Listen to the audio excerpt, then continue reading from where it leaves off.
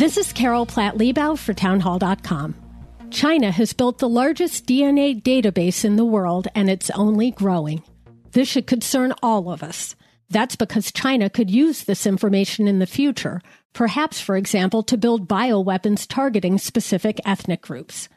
Given this background, common sense dictates that Americans shouldn't be storing their DNA or other personal information with Chinese-linked firms.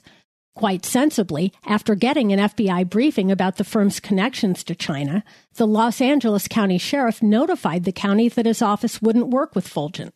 That's the genetics firm LA County hired for mandatory COVID testing and registration. Fulgent even admits in a public disclaimer it stores information outside the United States, where data privacy protections may not be as secure.